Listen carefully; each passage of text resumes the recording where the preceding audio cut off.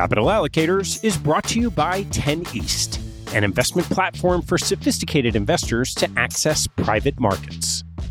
10 East brings benefits of having your own family office without the cost and headaches of doing so. It's founded and led by Michael LaFell, former Deputy Executive Managing Member of Davidson Kempner. Michael and his investment team offer members the opportunity to co-invest by offering at their discretion. Michael and his team source, diligence, and commit material personal capital to each investment. The opportunities shared on the 10 East platform offer exposure to private credit, real estate, niche venture and private equity, and other idiosyncratic investments that typically aren't available through traditional channels.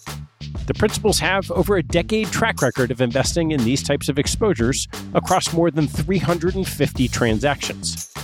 Post-investment, the 10 East team conducts ongoing monitoring and reporting, just as you'd expect from an institutional investment organization.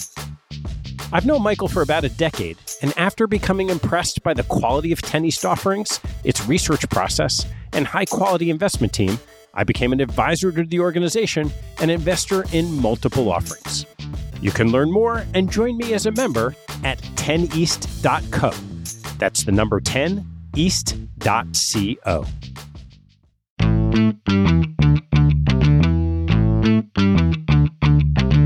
Today's show is sponsored by ThirdBridge.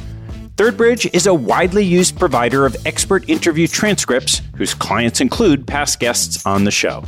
Their content covers both public and private companies in any sector across all the major geographies around the world.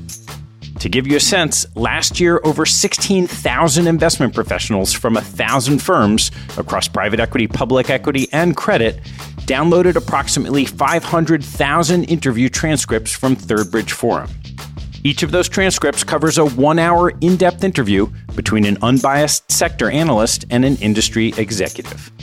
I've seen the platform, and the coverage is incredible, ranging from mature megacaps to leading-edge innovators like Stripe and SpaceX, to thematic topics like crypto exchanges and alternative energy in China, to just about everything in between.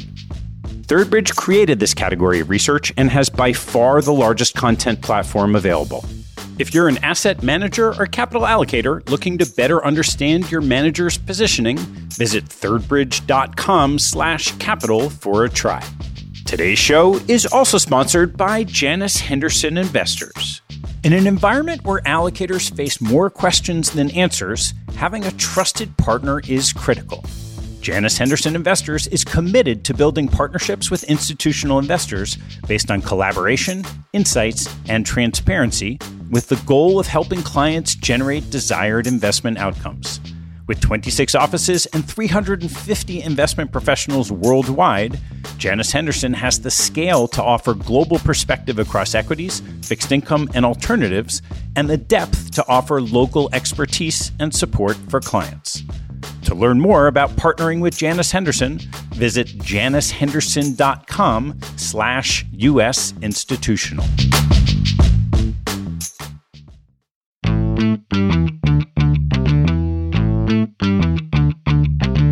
Hello, I'm Ted Seides, and this is Capital Allocators.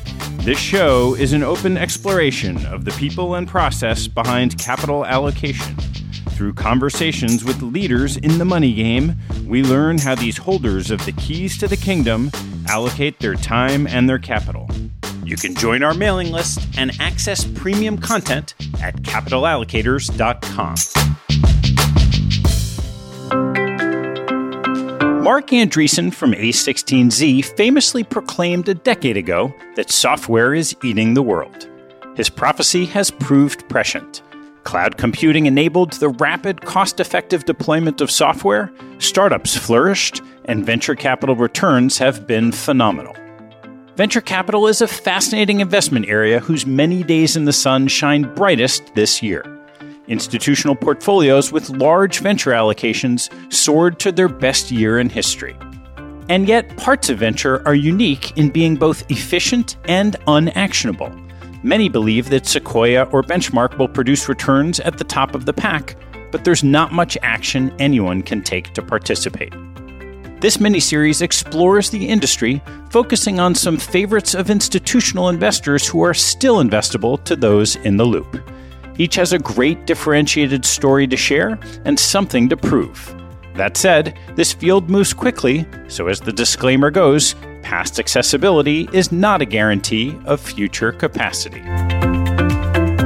My guest on the final episode of Ventures Eating the Investment World is Sebastian Mallaby, the Paul A. Volcker Senior Fellow for International Economics at the Council on Foreign Relations, a contributing columnist for The Washington Post, two-time Pulitzer Prize finalist, and New York Times best-selling author. His most recent book, The Power Law, Venture Capital and the Making of the New Future, chronicles the history of the industry, and his key takeaways serve as the perfect conclusion to our miniseries. Our conversation starts with his career as a writer and how he approaches writing books. We then dive into the origins of the venture industry, foundations of early-stage investing, and critical success factors.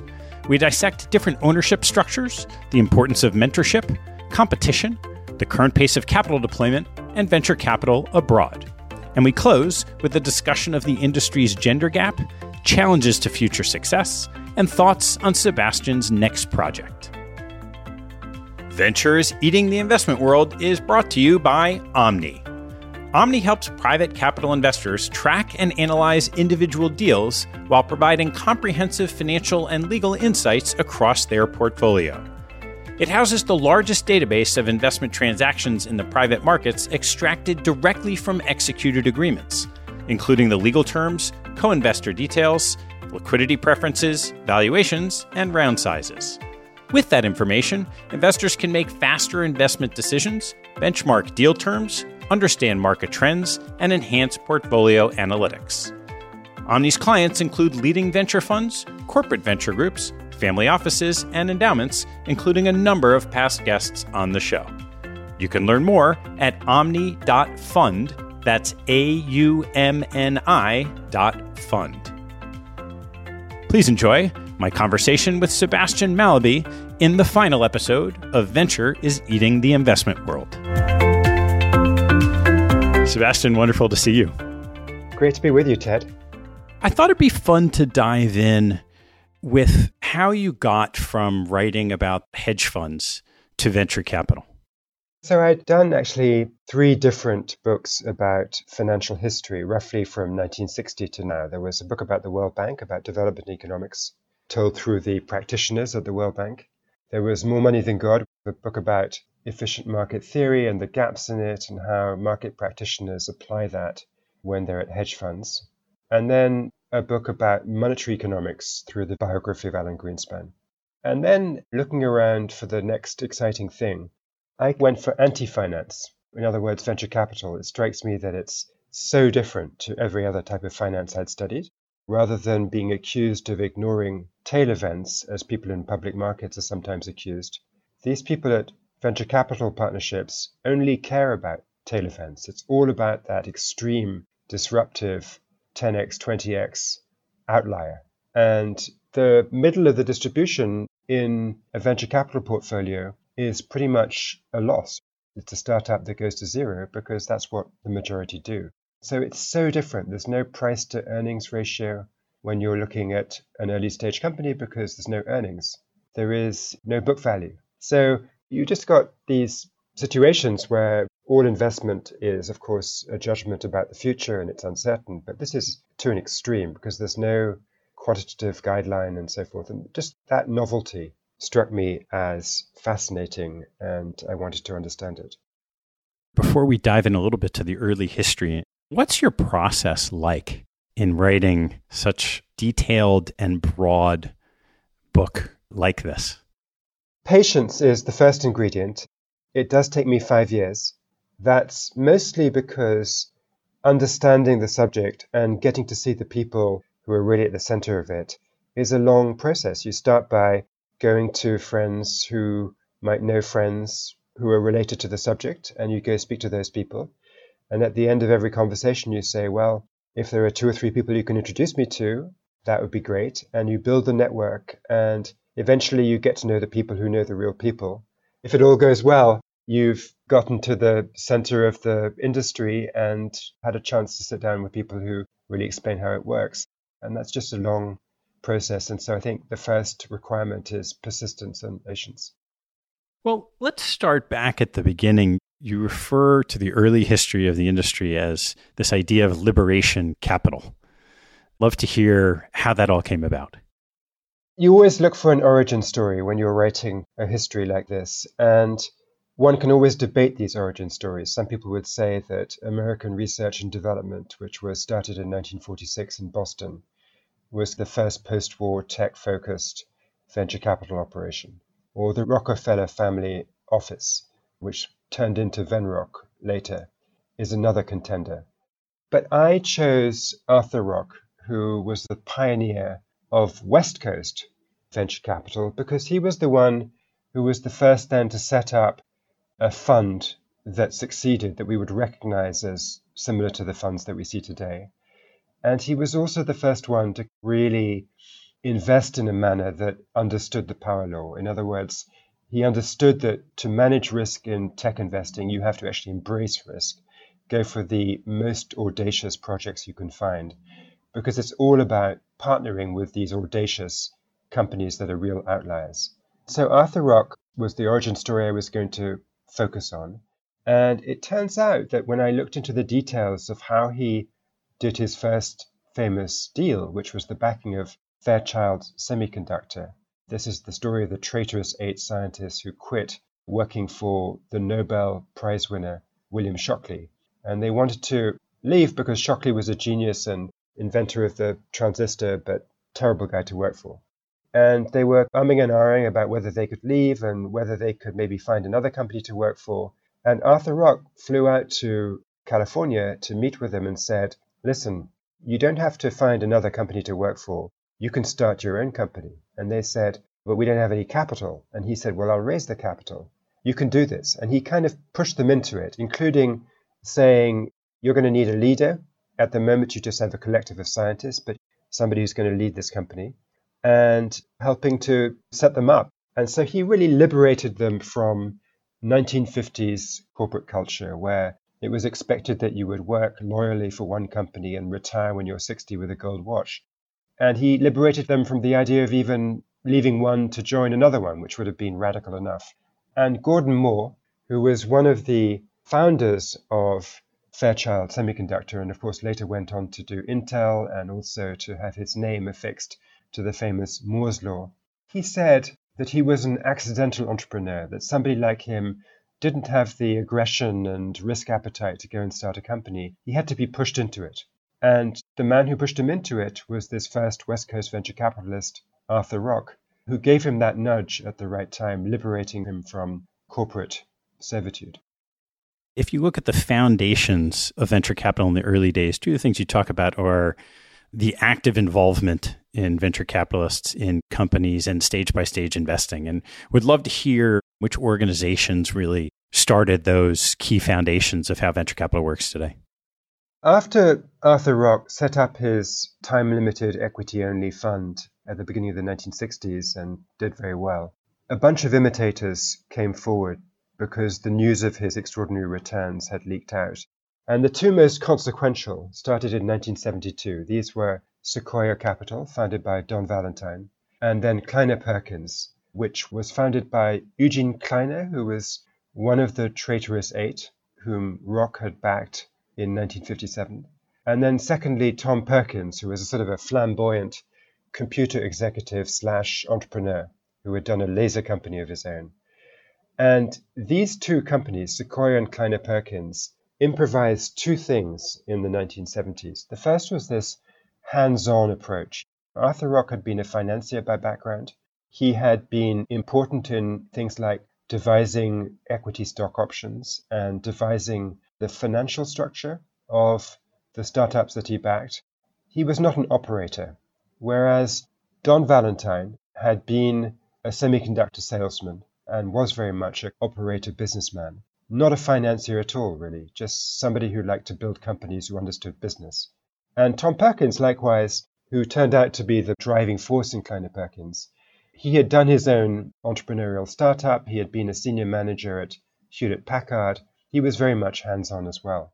So the two of them, in different ways, saw opportunities in startups that were really had a product idea but didn't have a business organization. And Atari is a good illustration of this. Atari was the first video game company with a gloriously simple game called Pong. You just moved a little ping pong bat icon, a little line on the screen. You moved it up and down, and you had to avoid missing the ball to get a high score. You could do this when you were gloriously and heroically drunk, so it went down very well in bars in the Bay Area. And Atari had made this game, a few marijuana-smoking, hippie-ish engineers, and they were ready to build some more games. But the culture of the business was such that you had to agree as the investor, if you wanted to go to a board meeting, to take your clothes off and get into the hot tub with the founder. You had to put up with the fact that expenses for travel were sometimes paid before the travel took place, and then the employee would just run off with the money and never come back. It was chaotic. And Don Valentine, a former Navy water polo player, was the kind of person who could take his shirt off and it would actually enhance his authority.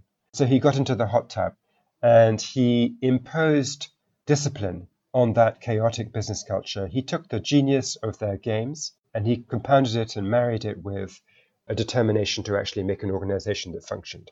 So Atari went from chaos to a valuable exit. And that was really the birth of hands-on venture investing. And how about stage-by-stage investing? So let's bring in Tom Perkins for this part of the story. Genentech, the first biotechnology success story, was incubated from the Kleiner Perkins offices. It was actually an associate at Kleiner Perkins called Bob Swanson, who had not stayed because he hadn't actually made the cut. Perkins had cut him off the payroll, and Swanson had been looking around for something to do after being a Kleiner Perkins associate, and he'd come up with this idea of using recombinant DNA technology to create medicines. And he was targeting insulin. He'd found a scientist at the University of California at San Francisco to partner with, and they were going to go off and make this first biotech company. And they came to Tom Perkins for funding, and they said, we need, and then they named some large amount of money because they wanted to have a lab with lots of salaried scientists who were going to conduct the experiments necessary to see if they could do this artificial insulin. They didn't know if they could, so there was enormous technical risk. And Perkins looked at this and said, okay, I've got a better idea. We're going to give you a tenth of what you asked for in capital terms. And it's just enough money to get you through the first experiments to see if you can eliminate the most obvious reasons why this just wouldn't work technically. We're going to take what Perkins called the white-hot risks off the table. Once we've gotten those risks out of the way, we've de-risked the company to some extent, and then I'm happy to give you more capital. But at least if you fail, you're going to fail cheaply. And by the way, also, this is good for you, the entrepreneurs, because when you raise the second tranche of capital, you will have taken those white-hot risks away, so you can demand a higher valuation for your project. It'll be less dilutive for you. So they proceeded to build Genentech in these stage-by-stage rounds of capital, and it worked, and it was a fantastic exit on the stock market in 1980. And it really entrenched this idea of not giving all the capital up front, much better for both the investor and the entrepreneur to do it stage by stage with milestones of progress along the way. So from those early foundations, in the book, you walk through the next subsequent decades and a bunch of experience of a bunch of the most successful firms we know today. I was wondering, when you step away from that, what you saw as some of the most important success factors in the evolution of the industry over those years. So I think the first takeaway as to the drivers of success for venture capital is you always have to be building your network. Venture capital is different from other kinds of investing because public markets, if you want to buy a security, you tell your trader or you call your broker and you buy the security. There's a price you might have to pay, but it's not normally difficult to get access to the thing you want to buy. Whereas in venture capital, the security is a person. And unless you get in front of that person and sit down with that person and persuade them that they want your money, you're not going to have a chance to make the investment. So building your network is the first thing. And when I was doing my research about the early phase, I remember sitting down with a VC from Sutter Hill, which was a big firm back in the day. And he described getting into the business. He put networking as the number one thing he did. It wasn't just one thing. He basically started by compiling a list of the 15 smartest people he knew in Silicon Valley and going to have lunch with each of them. And at the end of the lunch, he would say, "Can you tell me who is the absolute smartest person you know?" And then he would go and see that person. He would build this list. Then he would curate the list by staying in touch with people and telephoning and saying, "Hey, I had lunch with so-and-so and he asked how you were doing and sent his best regards." Or he would send them an academic paper that might be relevant to their research. He really made networking his number one objective. And out of that came early warning on potential deals. Out of that came a sense of what people were up to, so you could evaluate deals because you knew if somebody else was doing the same thing already. So networking, I think, is the number one skill that a venture capitalist needs. So from networking, which gets you the sourcing of ideas, how about thoughts on the process of assessing deals? I think number two is to have what they call a prepared mind. This is a phrase that comes from one of the founders of Accel Capital, set up in 1983. And he had this saying, "Chance favors the prepared mind." It was taken from the scientist Pascal. And his idea was, when an entrepreneur comes to see you, you need to know 90% of what they're going to say before they open their mouth. Because you have already figured out that there is an emerging technological wave. Let's say it's the spreading of networking technology in the 1980s, or more recent era, it might have been the rise of cloud computing or the rise of AI. And you understand what are the businesses that need to be built to make the most out of those emerging technological waves. So with cloud computing, it might be you need security for your information when it goes up into the cloud. You might need new kinds of semiconductor architecture to make the cloud systems work the best.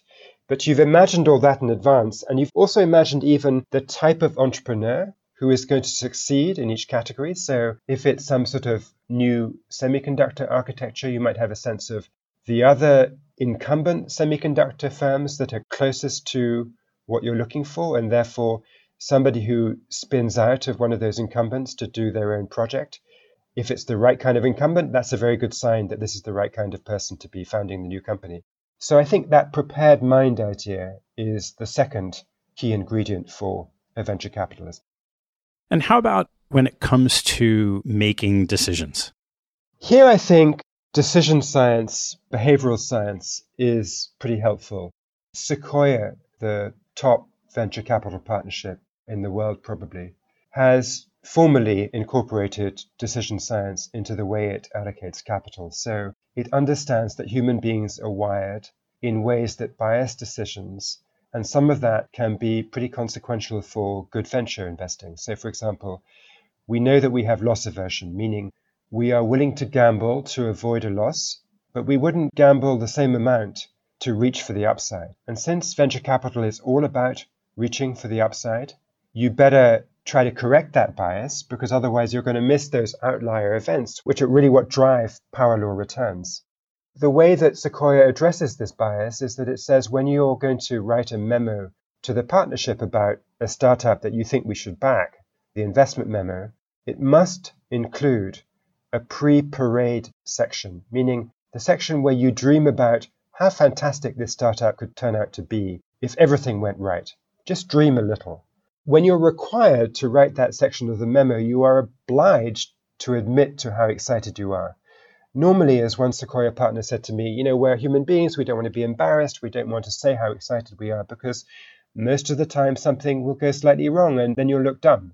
But as venture capitalists, it is our job to be embarrassed. So I think correcting behavioral biases and trying to hone your decision-making mechanisms, that's the third requirement of great venture capital. It seems like, certainly in the last decade, maybe starting with Andreessen, there's been real changes in how venture capitalists try to help their businesses.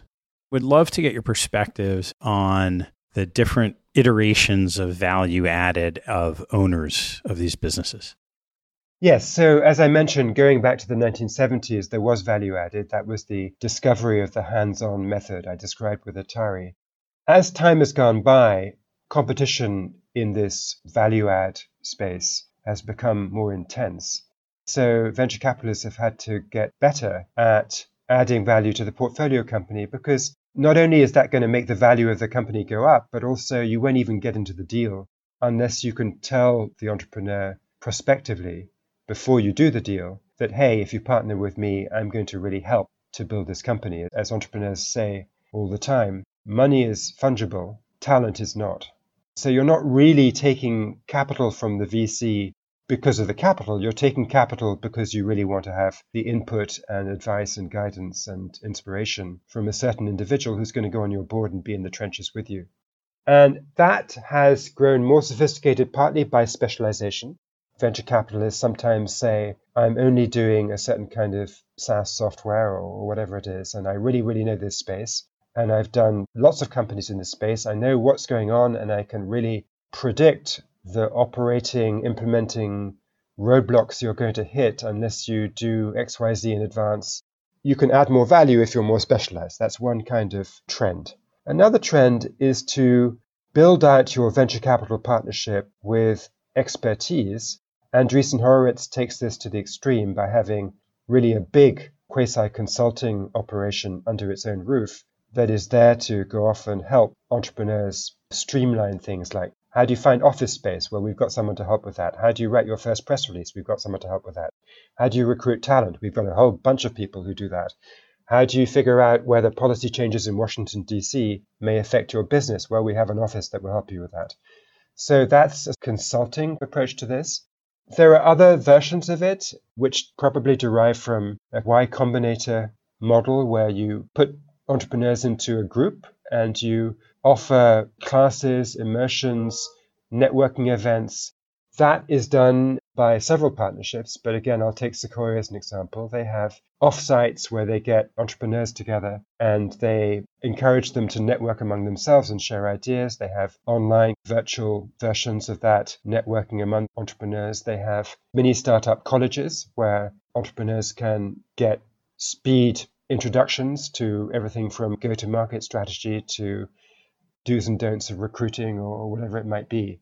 So sophistication in adding value is one of the races that's going on in the industry. There are a couple of outliers like Peter Thiel, who has argued in the past it's better to focus only on allocating capital. And if the entrepreneur is going to make it and generate that power law return, really the entrepreneur has got to be so brilliant that you're not going to be much help by trying to provide advice.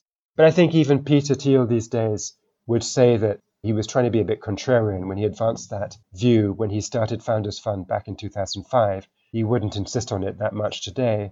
And I think the vast majority of VCs are differentiating themselves by adding value after the deal. So we're going to take a quick break from the conversation to tell you about Paragon Intel. There's a reason that the world's top hedge funds use Paragon Intel to drive alpha. Through investor-focused tools and best-in-class custom reports, Paragon Intel enables its clients to consistently produce outperforming longs and shorts across dozens of sectors. How do they do this? It's through a proven process linking executive analysis with company performance. Paragon has the leading library of in-depth interviews about CEOs and the most sophisticated analytics database on every public company executive.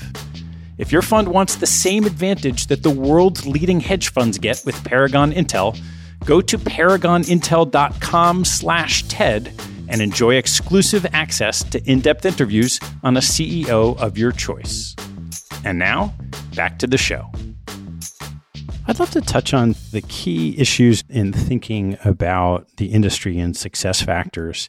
And one of them is this idea of serial correlation, where for the most part, though not entirely, it does seem that successful partnerships in the past continue to be successful. I'm curious your perspective of when that has worked and then when it has faltered. Clearly, there is a Midas touch effect, reputation effect, that if you're a hot partnership, you've done great deals, then entrepreneurs want to come to you and you get a great reputation, and that can be self-fulfilling. So some serial correlation seems extremely likely to exist. And going into my project, I almost didn't write this book because I was worried that you might be able to tell a story that if you had 100 VCs who opened up their offices in year one, by the law of probability, 2 or 3 of these people would do 3 hot deals in the first 18 months. And then that would lead to the best entrepreneurs going to those guys. And it would just be a combination of luck at the outset combined with serial correlation after that. And that wouldn't be an interesting book to write. But actually, serial correlation, although it exists, is weak. The academic studies on this suggest that if you have an IPO in one of your early bets, yes, the likelihood of later bets turning into IPOs is up a bit, but it's up sort of 1.6%. It's not really definitive. And another way of testing this idea is if you look at charts that have been made of the top 10 or so partnerships in any time period, look at the 70s, then the 80s, then the 90s, there is some flux. I mean, Benchmark and Sequoia have been at or near the top, but many have moved. So if you take Kleiner Perkins, for example, it was the top venture partnership in the world in 2001. By 2021, it was not in the top 10. So there can be these shifts. And I think the shifts have to do with the difference between brilliant individuals and brilliant firm culture. Where you have brilliant individuals, when those people go off the boil or they retire or whatever, the performance is going to collapse. And that's sort of what happened with Kleiner Perkins. They had 2 amazing investors, Vinod Khosla and John Doerr. Vinod decided to go off and do his own company. And John Doerr lost his footing when he put too much money into clean tech in the 2000s. And they didn't have a Kleiner Perkins advantage. They just had a Khosla and Doerr advantage. Whereas other partnerships seem to be able to generate internally fantastically skilled investors who are not just hired in, they are built. And when you've got a culture that can build skill, that's enduring. And Benchmark seems to have that. Sequoia seems to have that. Accel, for the most part, I would say, has done that since 1983. It hasn't been continuously in the top handful, but it's been closer to that than not. So there are companies that do this, but not all manage it. How do those firms go about training great investors in the next generation?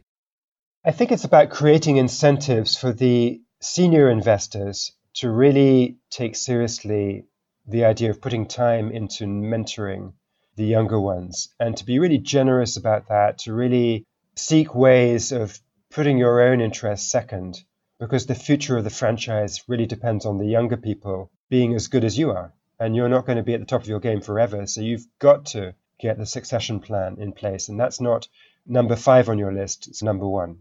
Michael Moritz of Sequoia likes to say, when people ask him, what's your favorite investment? He doesn't say Yahoo or Google or even Stripe, which are all investments that he's done. He says, my favorite investment is Sequoia. It's the effort I put into the partnership itself that has paid off the most. And this isn't just talk. I mean, Samir Gandhi is a successful VC at Accel today. When he was getting started in the industry, he was at Sequoia. And he described to me how one day Michael Moritz, the co-leader of the company, sat down with him and said, let's have a look at your schedule. I want to figure out whether you're managing your time in the optimal way. VCs never have enough time to meet with everyone they want to see. And he literally went through his schedule and said, well, maybe this one you didn't need to do, or perhaps that one could have been a phone call, not a meeting. That level of attention to detail, of putting time in. The best story about this that I heard from Sequoia was to do with Roelof Botha, who's now this emergent leader of the firm, who when he was in his late 20s joined Sequoia. He had the most ideal resume you can imagine for a VC. He had been the CFO at PayPal, a successful startup. He had been top of his class at Stanford Business School, the whole works. But he hadn't been an investor. And when he brought in the first deal he wanted to do, which was a remittances company, one of the senior investors partnered with him and said, Roelof, we're going to go to the board meetings together. I will be the board member at first. You will watch and you will see how it's done. And then we're going to make a decision. If this company is going down the tubes, I, the senior investor, will remain on the board and the black mark will be on my resume, and I don't mind that. But if it's going to succeed, we're going to switch positions so that when it gets that lucrative exit, it'll be your win and your reputation will be burnished and your chances of doing the next great deal will go up. And that is generous, but it's also smart. Benchmark says that it achieves the same effect because it has this equal partnership structure where if there are 6 partners, let's say, and they bring in the 7th, even if the 7th is inexperienced and younger and so forth, that new partner gets the same share of the carry as all the older established people. That means that if the young partner generates a great investment and a great outcome, the other partners are each getting 1/7 of the upside for themselves in their own compensation. They have a big incentive to put time into nurturing and mentoring and training that new recruit. So I think that's a big differentiator between the enduring partnerships and those that do not endure. So when you have an industry with a handful of real leaders that have been enduring partnerships, how does the rest of the industry think about competing with them? Sometimes the answer is to differentiate, to be, let's say, a solo VC. There's been a bit of a trend of that. And say, the heck with building a franchise. Our goal is, I'm going to be a solo VC. I'm going to have my own personal network, my own personal qualities. I won't be leading as many deals, although I want to lead some, but I can add value in my own particular way. So in a way, that's an anti-competition strategy. Just don't even try to build something like that. Another way of coming at it is to use hedge fund parlance. Sequoia is so good at alpha that I'm going to go for beta.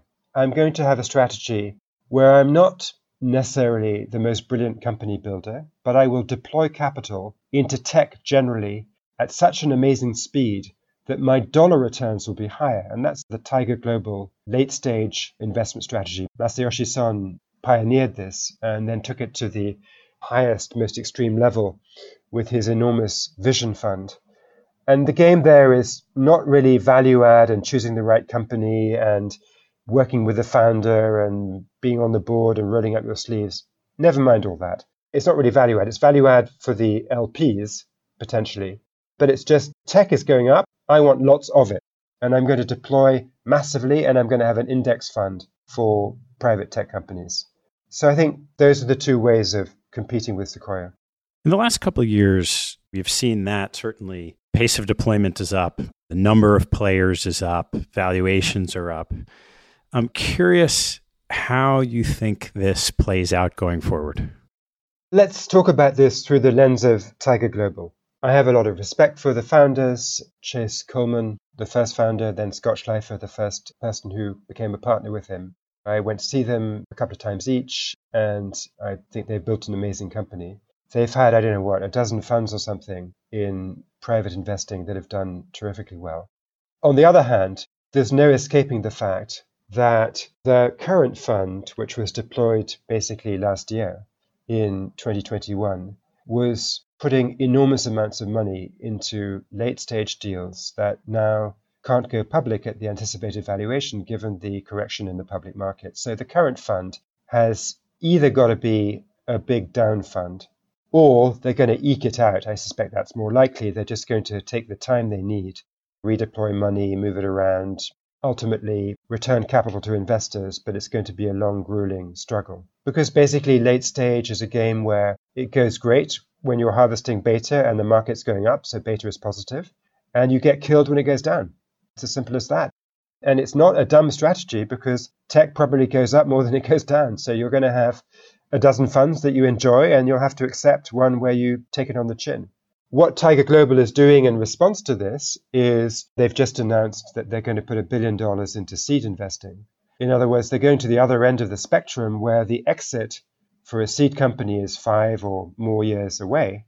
So who cares what the public markets are doing in 2022 because you're not looking for an exit until much later than that. It's interesting to see how that plays out because $1 billion for seeds is a lot of money. I mean, if a big seed investment is $500,000, that's 2,000 startups. They're going to receive $500,000 checks and be invited to go off and conduct some kind of experiment in applied science. It would probably be great for innovation. I'm sure also a lot of those experiments will go nowhere.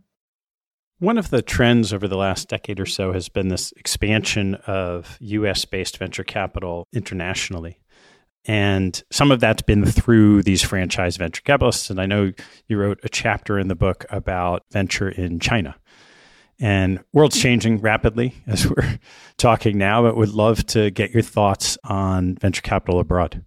One of the exciting things is the way that venture capital is spreading. It's spreading along the life cycle of companies with later exits. It's spreading into new industries, food tech or climate tech or what have you, and it's spreading geographically. And I think that's really positive for the world.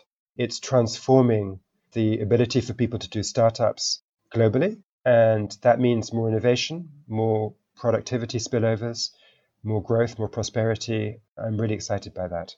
I think one thing I come up against when I describe my optimism is people saying, well, yes, but we're in London or wherever we are, and we just don't have that risk-taking attitude that they have in Silicon Valley. We don't believe that failure is a learning experience. We just think it's failure. And we just don't drink the same Kool-Aid that those guys out in Silicon Valley have, and we wish we could get some. And my answer is that culture is not static, that when you introduce venture capital into an economy, it changes the way people think about risk. I was talking on a Zoom call recently to the person who runs Accel in Bangalore, India, and he told me a great story, which I think illustrates the point here. He was somebody who had been to business school in the US. He had been an entrepreneur in the US for maybe a decade. He came back to India in 2010 and started doing venture capital with Accel. And he said to me that when he began, he got a call from a founder that he had invested in. And the founder said, I need your help. So the VC says, sure, what do you need? And the founder says, I need to get married. And the VC says, wait, what do you mean? Why are you talking to me about this? And the founder says, well, my girlfriend has a father who will not allow the marriage to go ahead because I'm an entrepreneur and the prospective father-in-law thinks that entrepreneur is a loser. And you, Mr. Venture Capitalist, you've been to business school in the United States. You have standing and stature. You can call my prospective father-in-law and explain to him that entrepreneur does not equal loser. So the VC says, okay, I get it. He makes the call. The marriage goes ahead. And then I ask, do you still make that kind of telephone call for your founders? And the venture capitalist says, no need. Today, all the prospective father-in-laws are watching Shark Tank in Hindi. So what that tells you is that in a decade, the culture has changed from entrepreneur equals loser and my daughter won't marry one to, oh yeah, bring it on. I'm watching Shark Tank. I can't get enough of this. And I think that's true of Europe too. I think that historically, Europe has had a ton of trained technical people. They often went off and put their engineering education to work in London doing derivatives. But there's no shortage of software people or engineers in Europe. It's a big consumer market. And what it's been missing was a risk-taking entrepreneurial culture. But you put VCs into the mix. And as I began by describing with Liberation Capital in the 1950s in the US and Arthur Rock, there wasn't really an entrepreneurial culture in the United States in the 1950s. It was organization man territory. It was join the company and be loyal to it. Europe's current commercial climate is no more anti-entrepreneurial than the US was in the 1950s. And you can create entrepreneurship. If the venture capitalist comes along and says to the reluctant entrepreneur, yes, I know it's scary, but I'm here to help you. I'll give you the capital. I will be on your board. I will advise you. I've done other startups before. I know how these things scale. You're worried about recruiting the first 5 people you need to build a product with you, but I have a network and I will help you to recruit those first 5 engineers. You're worried that these engineers don't want to take the risk of joining a startup because startups often fail. So I will explain to these engineers, yes, startups do fail quite a bit, but you know what? I back a lot of startups. And if this one fails, I will slot you into another company where you'll have a second chance. So venture capital is a machine for manufacturing courage. I believe that you can spread entrepreneurship around the world to pretty much anywhere. Another issue that's come up is the gender divide in venture capital. And as you go through the history, it's pretty clear what's happened historically. How have you seen that evolving? I think the story here is partly that venture capital got going in the US in the 60s and 70s when it was pretty typical to have very, very few women involved in high-profile professions. And then that became a self-fulfilling pattern where these tight-knit partnerships consisting of 5, 6, 7 partners recruited people who looked like themselves, and then they went and backed entrepreneurs who looked like they did. And it's partly that networks have an upside, as I've been saying, that you need to be able to check out the background of the entrepreneur. You need to be able to work very closely with them. So you need a level of confidence in them that comes from checking out through mutual friends who this person is. So networks, when they look a certain way, tend to perpetuate themselves and continue to look that way. And it's interesting to me that ecosystems that got started later, for example, China, are more gender diverse than the US one has been.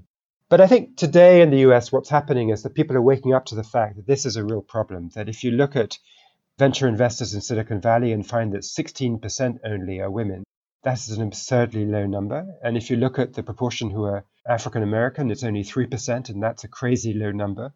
And you've got to do something about it, partly for reasons of social justice and partly because you're going to miss deals if you do not have somebody on your team who understands different perspectives. There could be a product that is going to be used by women more than men, and you might want to back that product. So I think people are waking up to this. I think it's going to take some time to get it right, but it is changing. What do you see as some of the other key challenges going forward for continued success in this industry? It's always going to be a boom-bust sector because there's no mechanism for reining in enthusiasm. Venture capitalists sometimes say, I've never met a pessimist who succeeded in this business. You have to be positive because you're making these long shot, low probability but high consequence bets. And if you're always looking for the negative and the problem, you'll never deploy capital. So it attracts optimists. And then on top of that, you're not allowed to go short because this is private markets. You can't go short. And you can't even say short sentiment because if you do that, you won't be syndicated into the next tranche of the deal. And you'll be ostracized from the ecosystem if you're dumping on somebody else's deal. So there is no mechanism for reining in the bullish positivity. And the only mechanism is basically when public markets correct. The Tiger Global phenomenon of deploying capital at a high rate until the music stops, and then you're going to have a fund that loses money. That's built in. So I think one challenge for the sector is to understand that, to ride through that. What other challenges might there be? There's a regulatory threat. There's been a techlash. Society is not entirely happy with the tech giants. I argue that if you don't like big tech, you should be very in favor of small tech, which challenges the power of the platform monopoly. So small tech means new startups backed by venture capital. You should be in favor of venture capital. But I'm not sure that argument is cutting through the public debate. I think there's a slight danger that there'll be a backlash that affects the regulatory environment around venture capital. And I think the third thing I would mention is geopolitics, that money has flown across borders fairly easily, but particularly when it comes to US-China today, it's not clear that future will continue. Companies in Silicon Valley that have built big operations in China may face a point where they need to separate the two brands. Well, Sebastian, I think I'd be remiss if I didn't ask you if you've turned your thoughts to what your next project might be 5 years out. Well, it's not 5 years out because you have to get started soon in order to deliver the book in 5 years, given my process. My kids say I'm absurdly slow. I just say I'm perfectionist. I'll leave you to decide. So what am I thinking about? I haven't got a fixed idea. I'm fascinated by Web3, NFTs, crypto, blockchain, all that stuff. I think we're at a point where we're looking for the use cases that are really going to stick, but I believe there will be some. So I'm keen to find an angle that would allow me to write about that. It's such a chaotic and fascinating and evolving space. I haven't quite fixed on the angle. Great. Well, Sebastian, I want to ask you a couple of closing questions. What is your favorite hobby or activity outside of work and family? I say hiking, but that's often with my family. Otherwise, I think most of the things I love, whether it's watching fun movies or reading books, are things that then end up in family discussions. So it's hard to divorce the thing I'm not meant to mention with the things I love. What's your biggest pet peeve? People often say when they're advising young people what to do with their careers, they say, pursue your passion. Money doesn't matter.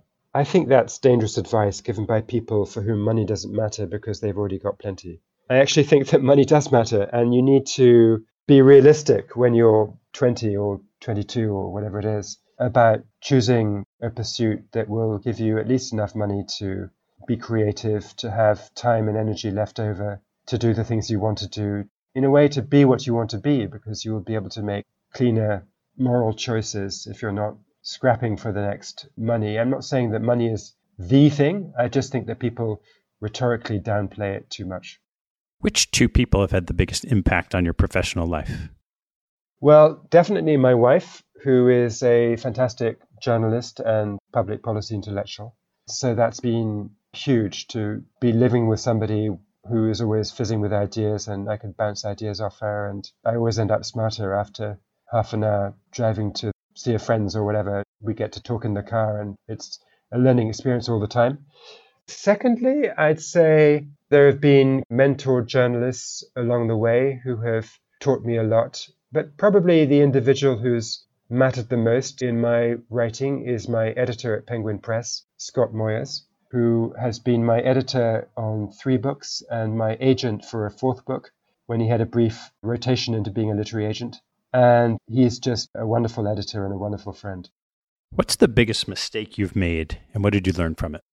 An answer I would deliver with a conviction level of 50% is to say that I spent a very long time, not 5 years, but actually 6 years, writing my biography of Alan Greenspan. And I ended up with a book which I'm proud of and I think is a definitive contribution to the history of central banking and all that stuff. I don't regret it really, but it is true that that was a long time to spend on one book. And if I can be more on the 4 to 5 years, that's better than 6 years. What teaching from your parents has most stayed with you? I think the biggest thing is that family is just deeply, deeply rewarding. And my father was a career civil servant, a career diplomat, a British ambassador in France and in Germany. For him, the joys of traveling, of speaking fluent Russian, German, and French, of being in the mix in public policy, these were big things in his life. But no matter how hard he worked and how successful he was, he always put his 4 children and his wife first. And I think that might have come from the fact that his own father had been killed in the Second World War when he was young. He didn't really have a father growing up. And he was just super grateful every day that he did have a great family. And that remains with me, both in my relationships with my 3 siblings and in my relationships with my 4 children and my wife. All right, Sebastian, last one. What life lesson have you learned that you wish you knew a lot earlier in life? I think I've come to feel a satisfaction in screening out the general noise of the crowd and focusing on the thing that I love. I'm thinking here of the way that I went from doing a degree at Oxford in history and writing undergraduate, but still pretty serious, long papers, to then writing journalistic pieces on whatever subject I was told to write about, spreading myself pretty thin. And I had a great time. It was fun. I learned a lot. I became very broad in the subjects where I could give you at least a paragraph worth of wisdom. But I think now that I've made book writing my main professional pursuit, although I still do journalism, the journalism often derives from subjects that I've written books about. I think there's just this deep satisfaction in feeling that you've mastered a subject to the point where you're really sure of what you're saying, that you're really sure you're contributing something. There's so much social media, so much in the way of quick commentary out there that I think I can differentiate by doing slow commentary, deep commentary, and deliver opinions that I'm really pretty sure about. Well, it's wonderful, Sebastian. This is a fabulous way for us to close out a whole series of episodes on the venture industry. So thanks so much for sharing your wisdom and taking the time. My pleasure, Ted. Thank you for all you do. Thanks for listening to the show. If you like what you heard, hop on our website at capitalallocators.com, where you can access past shows, join our mailing list, and sign up for premium content. Have a good one, and see you next time. An important disclaimer from Janus Henderson Group, PLC. Investing involves risk, including the possible loss of principal and fluctuation of value.